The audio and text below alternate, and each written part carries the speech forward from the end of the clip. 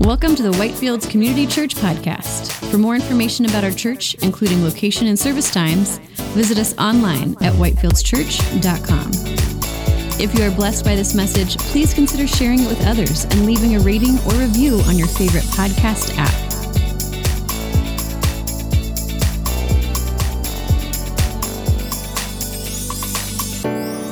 Please open with me in your Bibles to the book of Acts, chapter 9. This is the book of Acts, chapter 9.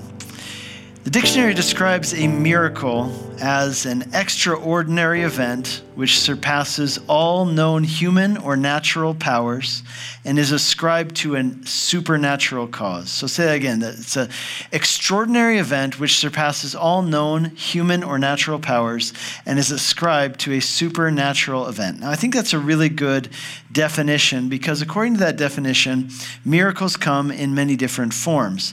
In our study today, we're going to see four different types of miracles in these verses, four different miracles in these verses. And as we look at them, we're going to consider what they show us about God and about the gospel and what they mean for us and for our faith. The title of today's message is Authentic Miracles. Authentic Miracles. And in this section, we're going to see four different miracles. And here are the miracles we're going to see in this section. First of all, we're going to see a new man. Second, we're going to see radical forgiveness. Third, we're going to see a new body. And fourth, we're going to see life out of death. So let's go ahead and work our way through those four miracles with the first one beginning there with a new man. In our previous study, we looked at the incredible conversion of Saul of Tarsus, a man who had been the chief persecutor of Christians, and he ended up surrendering his life to Jesus. Well, we left off last week seeing this incredible sight. Saul of Tarsus was baptized as a Christian. And today we pick up the story, seeing just how radically Saul's life was changed as a result of the encounter he had with Jesus. I'll read to you starting in the second half of verse 19 here in Acts chapter 9. For some days he was with the disciples at Damascus, and immediately he proclaimed Jesus in the synagogue, saying, "He is the Son of God." And all who heard him were amazed and said, "Is not this the man who made havoc in Jerusalem of those who called upon his name? And has he not come here for the purpose to bring them bound before the chief priests?" But Saul increased all the more in strength and confounded the Jews who lived in Damascus by proving that Jesus was the Christ. Saul had come to Damascus to arrest Christians and to destroy Christianity. But now here he's hanging out with those same people he had come to persecute. And it is hard to overemphasize the amount of grace that these Christians had in their hearts towards Saul, this man who had come to Damascus in order to hurt them. Now they welcome him as a brother and they invite him to stay in their homes with them. Surely some of them must have been curious. They must have been suspicious. They must have wondered if he's truly converted or if maybe this whole thing is just a ruse, if it's just a ruse to infiltrate them and hurt them even more or even worse. But as Paul would later write in 1 Corinthians chapter 13, love hopes all things. Love believes all things. So these believers in Damascus, they were willing to take a risk on Saul because they believed that God truly can make a person a new person. God really can change people. They had experienced that change themselves as they had come to know the gospel, as they had believed that God is in the business of redeeming people and changing who we are from the inside out. One of the evidences of just how much Saul had changed is shown in the fact of what it says there in verse 20, that immediately he proclaimed Jesus in the synagogue, saying, "He is the Son of God." Back in that time, the custom was that in a Jewish synagogue, if there was a distinguished visitor, that distinguished visitor would almost always be asked to stand up and speak to the assembly. And Saul of Tarsus would have been a distinguished guest anywhere he went. He was a member of the Jewish Religious Council, and even if people didn't recognize him personally or recognize him by his looks, they would have been able to tell by his clothing that he was a distinguished rabbi. And so Saul, now a believer in Jesus, he takes advantage of this open door, this opportunity, this platform which he had in the Jewish world of that day to speak to these audiences at the synagogues and proclaim Jesus to them. And he would go into these synagogues and he was invited to speak to the assembly, so he would stand up and he would tell them about Jesus, that Jesus was the Messiah. And how he would tell them also how he himself hadn't believed it at first, that he thought that Christians were blasphemers because of what they believed about Jesus. But recently he would explain he had come to understand that Jesus was indeed the Messiah and that the scriptures supported it. And therefore, the right thing for them to do as Jews was to embrace their Savior and their Messiah, who was Jesus. Well, Saul knew that the synagogues were a platform that he had access to, where he could share this message with a lot of people. And my question for you would be this. I wonder, what is the platform that you have access to? What are those platforms? Where are those places where you can share that message with people of what God has done in you, where you can tell that story of how you have had a change of heart and a change of mind about Jesus? Well, Saul preached Jesus in the synagogues, saying that Jesus was the Son of God. Now, sometimes people, when they hear that Jesus is the Son of God, they find that confusing or maybe even a little disconcerting, right? They think, if you call Jesus the Son of God, are you then saying that he's not actually God, right? Maybe he's something less than God, that he's merely the Son of God? In Jesus' day, though, everyone knew what this meant. They understood that to call someone the son of something meant that you were completely identified with that person or with that thing, that their identity or that identity was your identity if you were the son of something. So, for example, to be called a son of lies meant that you were a confirmed liar, that you were a liar down to the core of your being, that was the entirety of your character, that you were a liar. So therefore, to be a son of God in the same way was essentially to say that you were God down to your very core and down to your very being. So when Jesus called himself the Son of God and other people heard him say that about himself, they would have understood that this was actually a claim to deity. In fact, on 2 occasions in the Gospels, when Jesus called himself the Son of God, he was accused of blasphemy for doing so. And so think about what a revolution this would have been in the heart and in the mind of Saul of Tarsus. Just a few days prior to this, he did not believe that Jesus was the Messiah, and now he does. Just a few days prior to this, he would have considered it blasphemy to say that Jesus was the Son of God. By implication, Jesus is God, and now he himself is teaching others and proclaiming that Jesus is the Son of God. So to preach that Jesus is the Son of God is to preach the perfection of Jesus' life, the perfection of his work for us on the cross. And that's where I would say his deity perhaps matters the most, in the incarnation and in the crucifixion. Because the message of the gospel is that God himself came to us and gave himself in our place as a sacrifice for our sins. God didn't send someone else to do that. He did it himself. Only God, because he alone is perfect, is able to be that perfect sacrifice for our sins. And the amazing thing about the gospel is that in dying for us, God was saying, I will take your record, and in exchange, I will give you my record. So I take your record, and in exchange, I give you my record. It would be like this. If your record of your deeds, good and bad, were written on a piece of paper, and so were Jesus's, he would take your record, and he would take his record, and he would scratch out the names on the top of them, and on your paper, he would write his name, and on his paper, he would write your name. That's what Jesus did for us in this great exchange, and that's why it's only possible that he do this if he was God.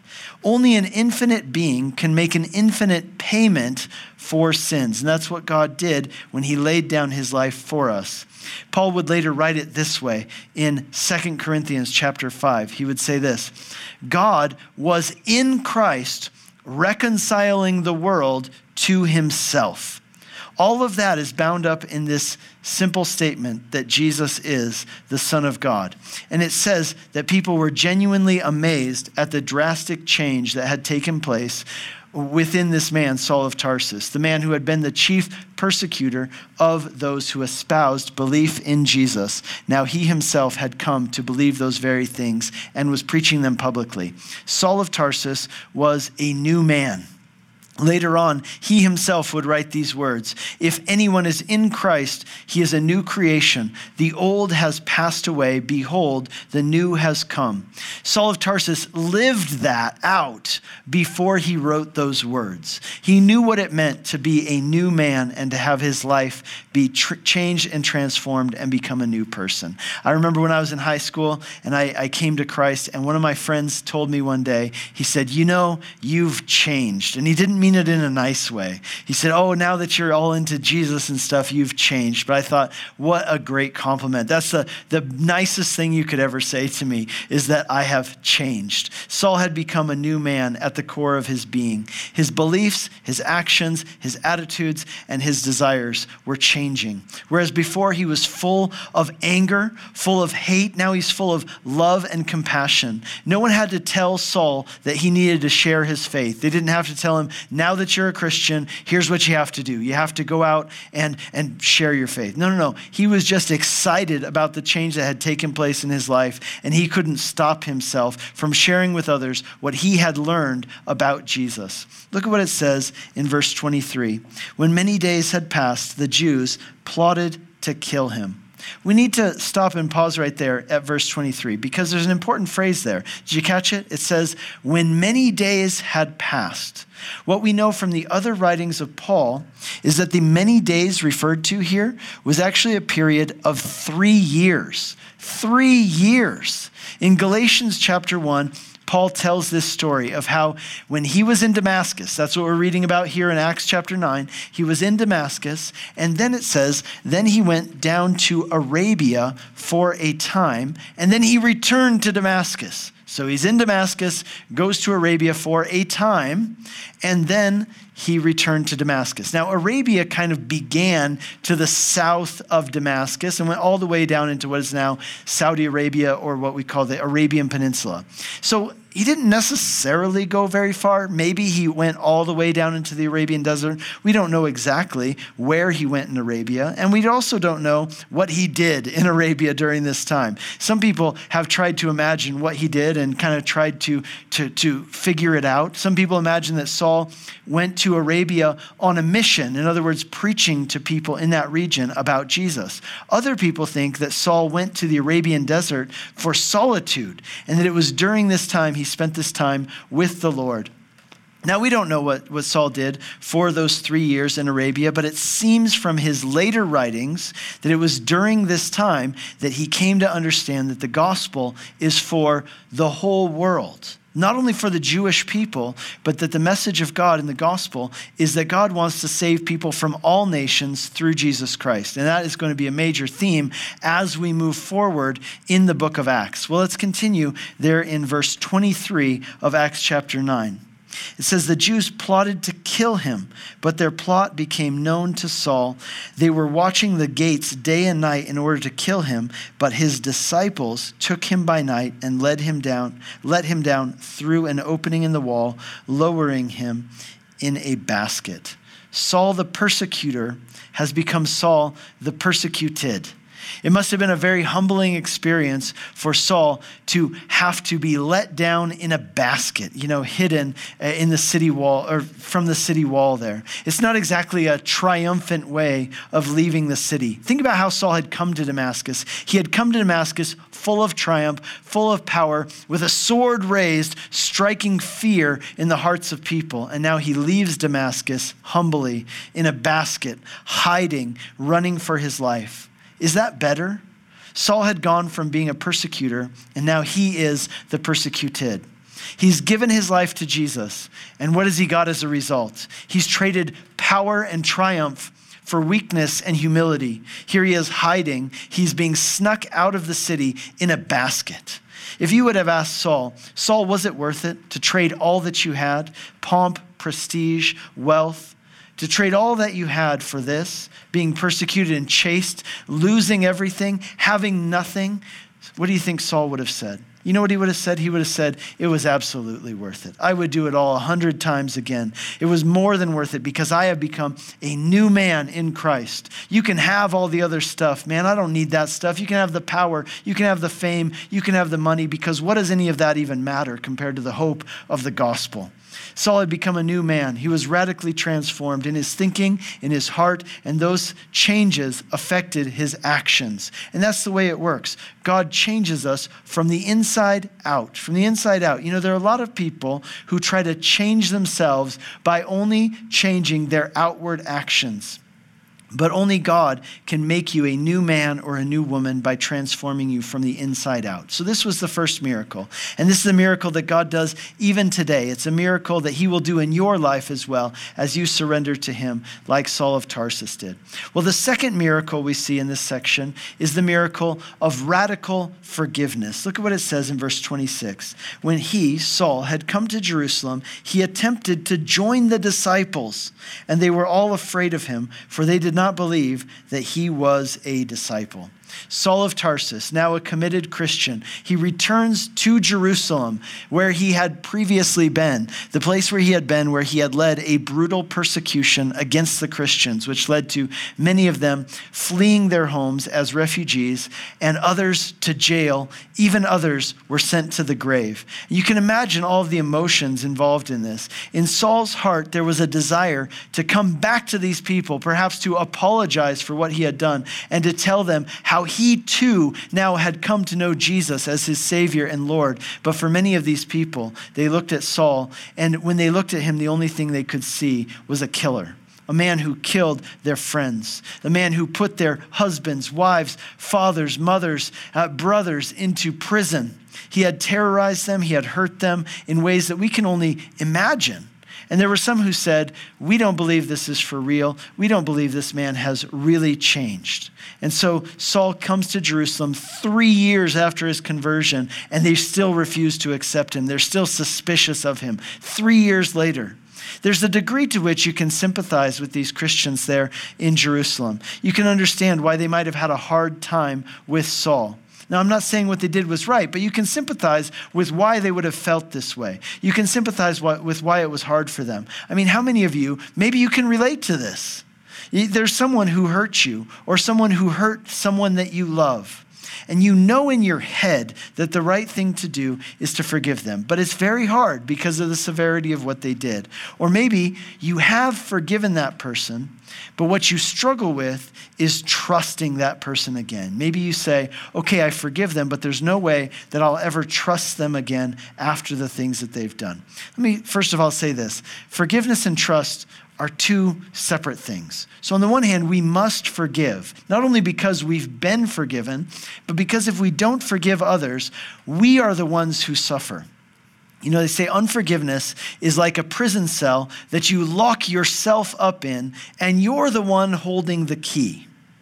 Another way it's been put is this, that holding on to bitterness in your heart is like drinking poison and expecting the other person to die. In the end, you're the only one who's hurt by it. And yet to forgive someone doesn't necessarily mean that you immediately trust them again either. Trust is something that takes time to gain, but can be lost in an instant. And once you've lost someone's trust, it takes longer to gain it back than it did to get it in the first place.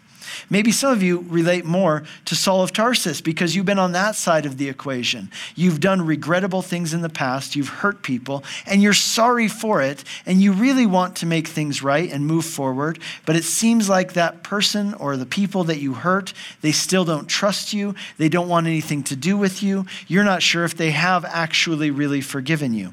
I would encourage you in this way. I would say this. Understand that trust is not something that can ever be demanded. I think this is a mistake that a lot of people make. They think that trust is something that can be demanded. It's not. Trust is something that must be earned, and that takes time. Eventually, Saul would win the trust of these people in Jerusalem, but it would take a long time to do that. When I look at this situation, I'm amazed by the gracious attitude that Saul of Tarsus showed towards the Christians in Jerusalem. I mean, here he is. He's been serving Jesus for the last 3 years. He's been preaching the gospel. He might say, hey, look, I gave up everything to follow Jesus. I endured assassination attempts. I've endured death threats because I became a Christian. And now you guys won't accept me as a Christian? You talk about having the love of Jesus, about being forgiven and forgiving others, and you won't even give me a second chance. But Paul didn't say that, or Saul didn't say that. He was gracious. He was patient with these people. He understood that he had done something very serious against them, and it would take time to win their trust back. And I appreciate this about him. He didn't stomp off. He didn't take his ball and go home. He didn't say, well, then I'm done with church if you Christians are going to be like this. He showed grace and patience. And he said this, if there is any love lacking on the part of the Jerusalem Christians towards me, then I will make up that love that is lacking by showing them even more love in return. And I'm committed to winning their trust in due time. Think about how hurtful this whole situation must have been for Saul to be rejected by this group of people. He's rejected by the Jews. They don't want him. And now he's even rejected by fellow Christians. And we think about the people in our day who in one way or another have been hurt by Christians or been hurt by the church. If that's you, I would say this.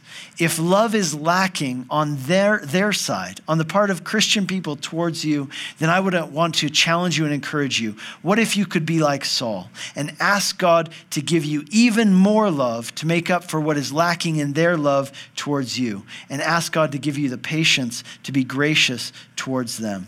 Well, verse 27 says this, but Barnabas took him and brought him to the apostles and declared to them how on the road he had seen the Lord who spoke to him, and how at Damascus he had preached boldly in the name of Jesus.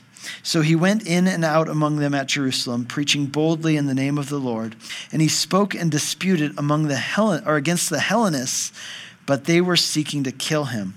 And when the brothers learned this, they brought him down to Caesarea and sent him off to Tarsus. Do you see what happened there in verse 27? This guy Barnabas comes. He puts his arm around Saul and he says, guys, Saul is with me. He puts his arm around him and he says, come on, guys, are we really going to treat a brother this way? He's really converted. And if he's not, well then fine, we'll find out. But listen, God has called us to forgive. Hasn't he? Let's do it. Can't we forgive him? I love this guy Barnabas. You know, when we first met Barnabas, you know when it was? Acts chapter 4. We first met Barnabas there. And it says in Acts chapter 4 that Barnabas sold a large piece of land that he owned, and he gave that money to the church there in Jerusalem to be distributed for the needs of those who had need. His real name, by the way, was actually Joseph. Barnabas was his nickname, because what Barnabas means, it means son of encouragement. And that's who this guy was. He was a son of encouragement, an encouraging brother. Whenever I think of Barnabas, there are a couple people who immediately come to mind who have that same spirit and heart that Barnabas had. Encouraging people, generous people, the kind of people who would put their arm around somebody and bring them to church and say, this guy's with me. Later on, Barnabas becomes a missionary. He's going to become a church planter. He's just a wonderful, generous person who was sold out for Jesus. And may God give us many, many more people like Barnabas. We need more Barnabases in the world and in the church. The second miracle we see here in this section is the miracle of radical forgiveness. At the encouragement of Barnabas, the Jerusalem Christians forgave Saul for the terrible things he had done to them and their loved ones in the past. And Saul of Tarsus also forgives the Jerusalem Christians for rejecting him and refusing to believe that he was indeed a converted person and a changed man. This is the work that God does in our hearts through the gospel. He makes us able and willing, even wanting, to radically forgive. And the reason we can forgive radically is because we have been forgiven radically. And therefore, we're free to forgive others who have sinned against us. And I'll tell you this, it is an incredibly freeing thing to forgive others who have hurt you. If you are holding on to bitterness against someone in your heart right now, if you're holding on to unforgiveness for some past actions, I don't envy you, not even a little bit. In the very best sense of the word, I feel sorry for you. because I know that it's not enjoyable. I know it's not easy for you to bear that burden. I've seen unforgiveness ruin people's lives before. And one of the wonderful miracles that God works in a person's heart through the gospel is to make us able to forgive and even able to love those who have hurt us in the past. And we see here in the incredible reconciliation that took place between Saul of Tarsus and the Christians in Jerusalem, we see that miracle of forgiveness. We read there at the end of this section that Saul was once again targeted for assassination, and once again he had to flee for his life. The disciples helped him to escape to Tarsus, which is Saul's hometown. He was Saul of Tarsus. He's from Tarsus. And for the next 10 years, wrap your head around that, 10 years, Saul will spend 10 years in Tarsus. What did he do in Tarsus? I don't know. In fact, nobody knows. Those are 10 silent years of Saul's life. Think about that. He moved back home. How humiliating to have to move back home, back to his old room, in his parents' basement. Probably had the old heavy metal posters on the wall from when he was in high school. And for 10 years, the great Saul of Tarsus, who becomes Paul the Apostle, he lived in obscurity in his hometown in Tarsus. You can imagine Saul during those 10 years wondering, what am I doing here? Why has God kept me on the sidelines? I feel like I have a calling on my life. I've got skills. I've got knowledge. I have a desire to serve God. Why is God keeping me on the sidelines, working a dead-end job, living in my parents' basement here in Tarsus? Maybe there are some of you who can relate to that. But I'll tell you this, these 10 silent years of Saul's life, of obscurity, they were very important for Saul. God did an important work in Saul's heart during these years. It was during this time that Saul, if you will, became Paul. It was during this time that God did a work in Saul's heart of humbling him and preparing him for what was to come next, when he would be an apostle and a missionary, a pastor, and an inspired writer of Scripture, one of the most influential men in all of history. But before he did those things, God had him spend 10 years on the sidelines, living at home, working a dead-end job, serving in obscurity in Tarsus, doing who knows what. And that should encourage us that God knows what he's doing with your life and he has a good plan. So be faithful with what God has put in front of you right now and leave the future up to him, because he loves you. And that brings us to our third miracle in this section, which is the miracle of a new body. Read what it says in verse 31. So the church throughout all Judea and Samaria and Galilee had peace and was being built up, and walking in the fear of the Lord and in the comfort of the Holy Spirit, it multiplied. Many times through the book of Acts, we get these kind of summary statements that kind of just tell us, and here's what was happening. Here's the big picture of what was happening in the church. We're reminded that despite the hardships, despite the persecutions, the Christians were walking in the fear of the Lord and in the comfort of the Holy Spirit. They continued to multiply in number, and they had peace. Notice that in spite of all the hardships and persecutions, in spite of the assassination attempts and death threats, they had peace. That doesn't mean that the persecution stopped. No, it means that they had peace in the midst of those circumstances. That's something really worth taking note of, because God wants to give you peace even in the midst of the storms, even in the midst of the difficulties. If you're waiting for all the conflicts and difficulties in your life to cease so that you can have peace, you'll never have peace. But the promise of the gospel is that when you have Jesus and you know what the future holds for you in him, you can have peace and hope and joy even in the midst of the most trying circumstances. And that's what we see here that characterized these early Christians. Let's continue reading in verse 32. Now as Peter went here and there among them all, he came also down to the saints who lived at Lydda. And there he found a man named Aeneas, bedridden for 8 years, who was paralyzed. And Peter said to him, Aeneas, Jesus Christ heals you. Rise and make your bed. And immediately he rose. And all the residents of Lydda and Sharon saw him, and they turned to the Lord. The third miracle in this section is the healing of a man's body. Peter says to this man, Aeneas, arise and make your bed. That's curiously similar to what Jesus said to the paralyzed man in Mark chapter 2. Do you remember the story? It's the one where there was a paralyzed man and his friends were so desperate to get their friend to Jesus that they went up on top of the roof of a house. They removed the roof tiles and they lowered their friend down through the roof of this crowded house to Jesus so that Jesus would heal him.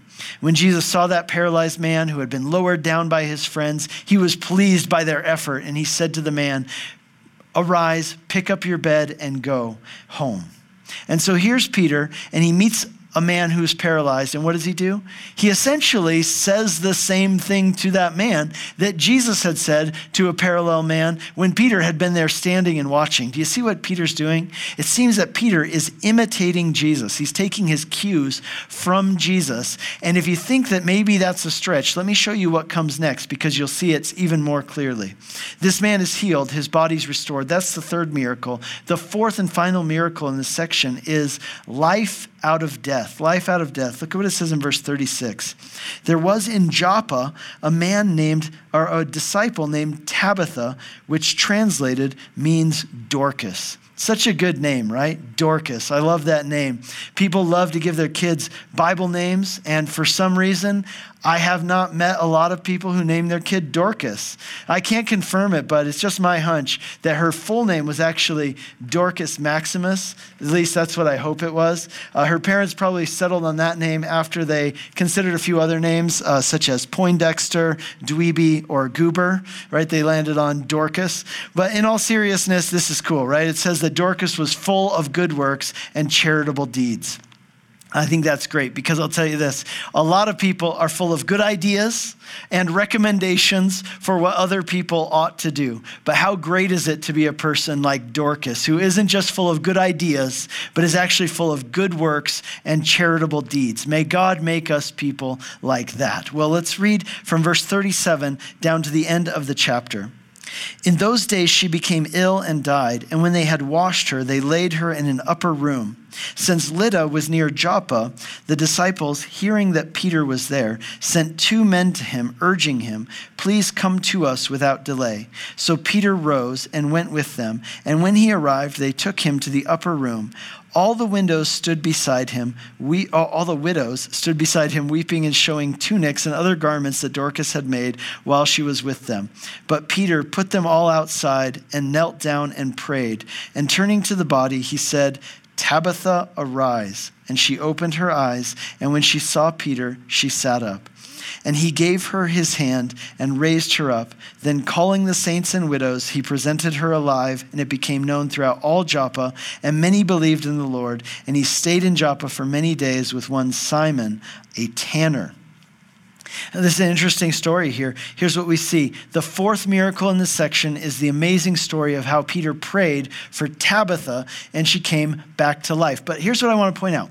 Once again, Peter does the exact same thing that Jesus did in a similar situation. In the Gospel of Mark, chapter 5, we read how Jesus came to a house where there was a little girl who had died. And so what did Jesus do? He sent everybody out of the room where the little girl was, and he spoke to her and he said, little girl, arise, which it says there in Aramaic was the phrase, Talitha kumi. So here's Peter in a similar situation, and what does he do? He sends all the people out of the room, and he says, Tabitha, arise, which in that language would have sounded like this, Tabitha kumi. Do you see what I'm saying? It's almost the exact same words. Peter, what's he doing? He's imitating Jesus. He's asking himself, what would Jesus do in this situation? That's his guide for how he should act and respond in that given situation. He's letting Jesus be his guide and his leader. That's especially significant, I'd say, in Peter's life. Because if you look at Peter in the Gospels, you'll notice that Peter had sometimes tried to lead Jesus. He had said, Jesus, don't go to the cross. Jesus, don't wash my feet. Jesus, do this. Jesus, do that. Previously, Peter seemed to struggle with trying to lead Jesus, but now Peter is letting Jesus be his leader. Maybe you're here today and that's you. You've been trying to lead Jesus rather than letting Jesus lead you. You've been trying to get Jesus to sign on to your program, your agenda, your wants and desires. But Jesus would say, no, this isn't how it works. How it works is that you sign on to my program and my agenda. So Tabitha sits up, all the people are amazed, many believe. It's a remarkable, unusual miracle. So let me end by saying this. In this section, we've seen 4 miracles, 4 extraordinary events which surpass all known human or natural powers and are ascribed to a supernatural cause. But here's the thing. Each of these miracles, as great as they were only a glimpse of what is to come.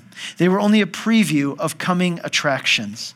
Each of these 4 miracles pointed to something that all of us desire deep down inside, to be made a new person, to have past mistakes and errors wiped away, to receive a new body, and to experience life out of death.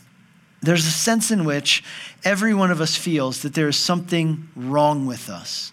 I recently heard someone speak about themselves to a group of people, talking about themselves. It's somebody I know and somebody who I think highly of. And so I was very surprised when I heard this person speak, a person, again, whom I consider to be intelligent, kind, and all around a wonderful person. But what this person said is that when she thought about herself, she deeply disliked herself. She disliked herself. And as a father who loves my children, it breaks my heart to think that my children would ever dislike themselves.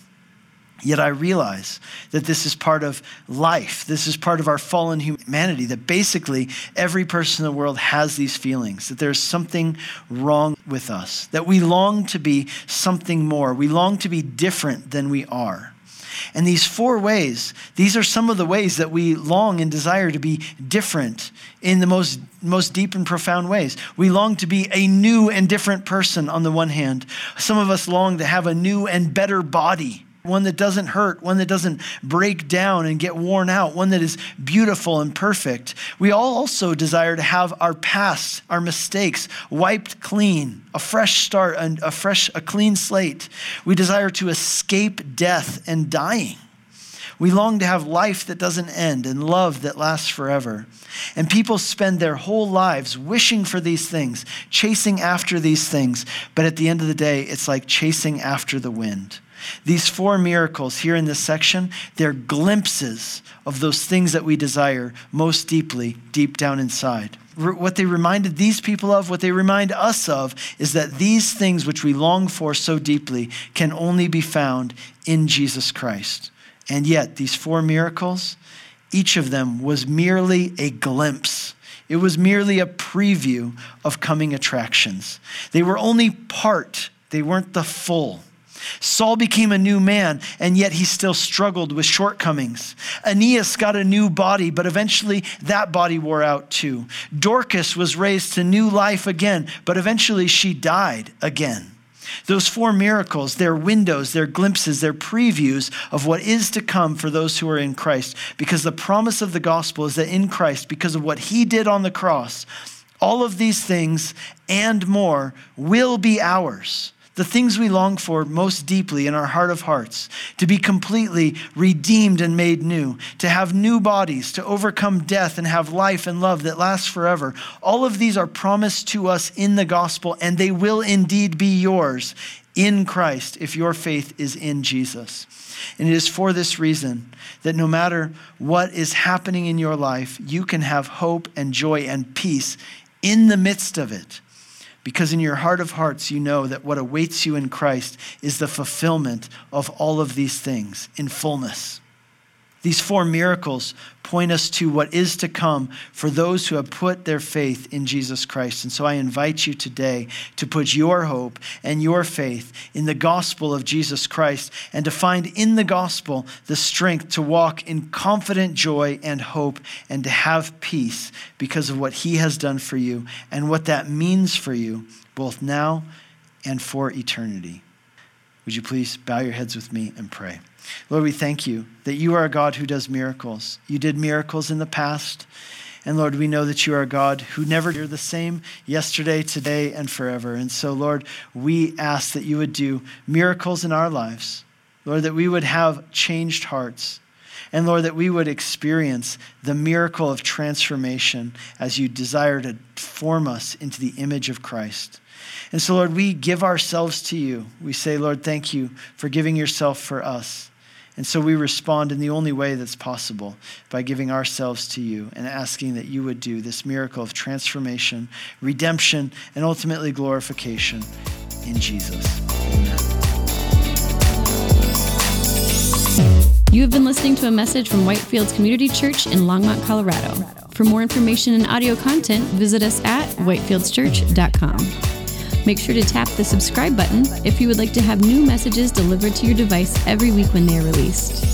If you have been blessed by this message and would like to support our ministry, you can do so by leaving us a review on Apple Podcasts or by giving a donation to our church on our website at whitefieldschurch.com.